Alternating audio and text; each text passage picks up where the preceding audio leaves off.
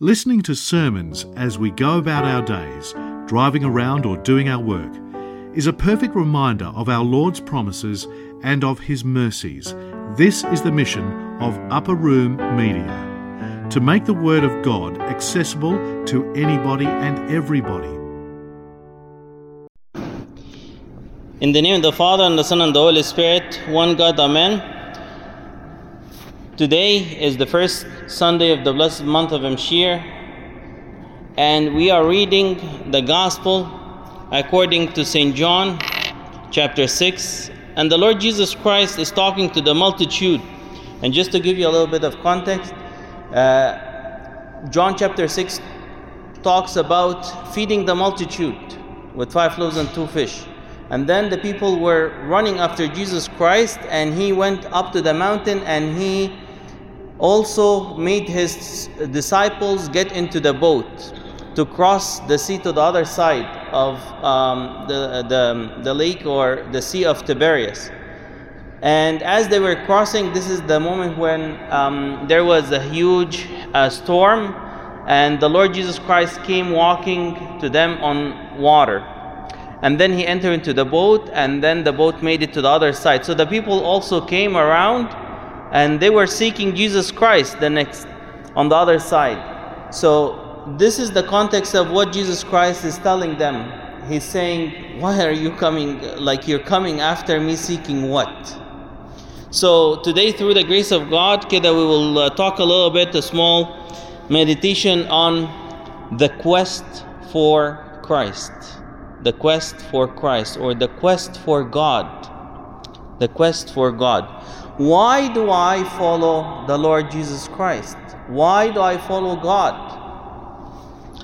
Many times, unfortunately, we come to God, we come to church, and we come to the Lord Jesus Christ seeking so many other things, but the most important thing, which the Lord Jesus Christ Himself. We come many times seeking jobs, promotions, money, prestige. We come seeking maybe a spouse. We come seeking so many other things. And also, even in a bit, we'll talk about also seeking even, health. And seeking even more than that, seeking maybe even wisdom, peace. We're seeking to be happy. And these are all, maybe the other set are good. You might think, yeah, it's good. But we need to question even further, more than that.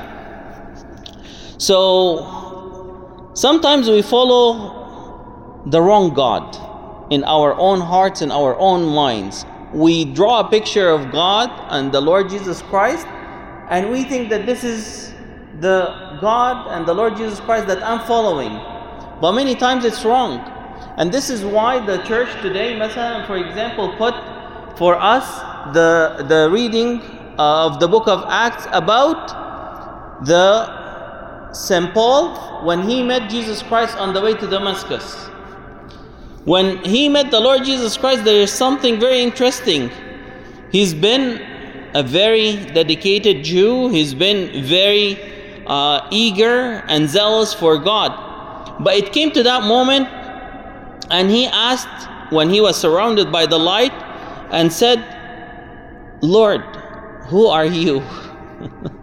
God, I've been attending church for so long. I've been praying to you. I've been reading the Bible. I've been serving you, and then God appears, and I'm just imagining myself, and it's like, God, like, who are you? I don't know you. You don't look like the picture that I had for you in my mind. You don't match what I expect of you. And that is what the Lord Jesus Christ is addressing here today. Is like, don't put an expectation for me. Let me tell you what to expect of me. Okay, you get the point? Like, instead of me telling God, I expect you to do 1, 2, 3, I need to be standing in front of God and ask Him, Lord, what should I expect of you? You tell me. And that's why you notice that St. Paul, when he stood, he said, who are you, Lord? Who are you, Lord? I don't know you anymore. I thought I knew you. I've been very zealous, I've been very eager to worship and walk after you, but it seems like I don't know you. So then the Lord told him it's me. I am Jesus whom you are persecuting. And then St. Paul changed his compass. He changed the way he think, and he changed how he expect of God. And then he turned around and said, Lord, what is it that you want me to do? What is it that you want me to do? And that's exactly what God wants. He wants us to come to Him and ask Him, just tell me, Lord, what is it that you want me to do? And instead of going to God and saying, Lord, I want a job, I want promotion, I want a spouse, I want money, I want prestige, I want peace, I want wisdom, I want happiness. Isn't that what everyone is after in the world anyways? That's what everyone is after anyways in the world. Aren't we all in the world all the time? Is like, you need to find your happiness, you need to find yourself, you need to, find what you're going after. Take care of yourself, make sure that you are relaxed, make sure that you are happy. These are byproducts of our relationship with the Lord Jesus Christ. Because the Lord Himself in Matthew chapter 6, when He said, seek first the kingdom of God and His righteousness, and all these things will be added to you. There's a difference between saying to God, standing in front of God and saying, God, give me wisdom, and standing in front of God and saying, Lord Jesus Christ, be my wisdom. You know the difference between the two? When I say, God, give me wisdom, I want the wisdom, Lord, I don't want anything to do with you. Give me that wisdom. But when I say, Lord, be my wisdom, that means now you are in my life. You are the wisdom in my life, not that I have wisdom in me. The same thing when we say, O King of Peace, come, give us your peace. Emmanuel is among us. Emmanuel is with us. The hymn when we chant, we say, O King of Peace, give us peace. But how to give us this peace? Not that you just give us peace and that's it. No. You be with us, be in my life, and have that relationship with me, and I'm sure I'm gonna have peace. Even if everything is upside around me, I will have peace. So the quest for the Lord Jesus Christ, the quest for God, needs to be labored for. And this is what the Lord Jesus Christ mentioned today. It's not an easy thing. It's not just like you stand up in front of God and say, give me yourself, give me this, like I just want to be with you, and that's it. No. He says, labor for it. The word He's using, do not labor for the food that perishes. But labor means working hard. Working hard. Many times we think spiritual life is very easy, and once I come back to God and once I live with God, everything is cool and handy and dandy and I'm going to be happy. No, Habibi, it's going to be hard, it's going to be tough, I'm going to struggle through so many things. Many things in my life might not even change much, but I will change how I deal with it, how I look at it, how I interact with it, and be in peace inside the Lord Jesus Christ. So the Lord Jesus Christ mentioned to the people today and mentioning to us that we need to labor for the food that endures to everlasting life. Food that endures to the everlasting life, which is His body and His blood. Because later after this, in the same chapter, the Lord offers Himself as the bread that came down from heaven, offers Himself and says, "He who eats my body and drinks my blood shall abide in me, and I shall be in him, and we shall be together."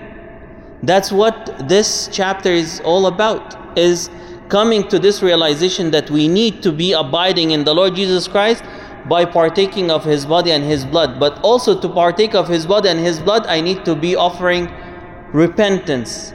I need to have faith in him being Lord and the Logos of God himself.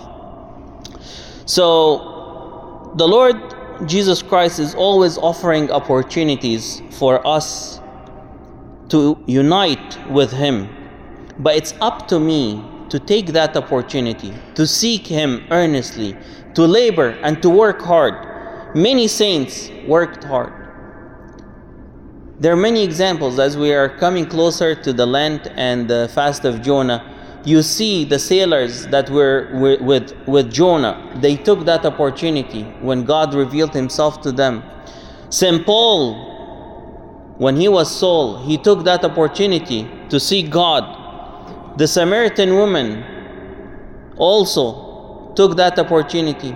St. Peter, he took that opportunity when the Lord came into his boat, when the Lord healed his mother-in-law. So what opportunities are in my life that God present himself? For sure it's not going to be something easy. It's not going to be something that is just fun. It's going to be some kind of tribulation. It's going to be a hardship in my life. Because all those who met the Lord Jesus Christ did not meet him when they're relaxed, when they're sleeping, when they're like at their most relaxed time. But they met him at a hardship during their life. Likewise, we need to seek the Lord. He offers himself in so many different ways. He offers himself, of course, on the altar, his body and his blood. But he offers himself in the Bible. He offers himself in every prayer. He offers himself in confession with my Father, confession. He offers himself in my interaction with everyone that I come across, because I am carrying the icon of Christ and seeking to see Christ in everyone and to learn from everyone, even those who I might not even know. May the Lord Jesus Christ give us every opportunity to seek him, to abide in him, to have him as the true source of all good things in our lives. Glory be to him in his church forever and ever. Amen.